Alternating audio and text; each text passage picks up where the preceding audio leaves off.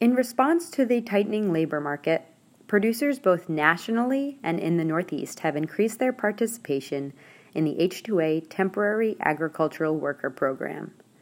The number of workers brought in seasonally under the H-2A program nationwide has roughly doubled over the last 6 years. While the increase in the Northeast has been smaller, it is still significant, showing a 70% increase in the number of workers over the same period. In addition to bringing in more workers, ag producers are facing higher labor costs, whether they use the temporary visa program or not. This January, Knowledge Exchange Partner explores the contribution of these factors to the changing landscape of Northeast ag employment.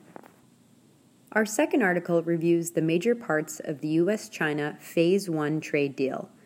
The administration has referred to the deal as, quote, very large and comprehensive, end quote, but other accounts suggest a more limited agreement.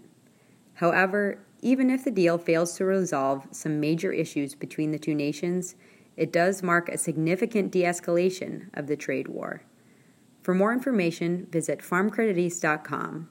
I'm Heather Hunt, and this is Farm Credit East's Knowledge Exchange Partner.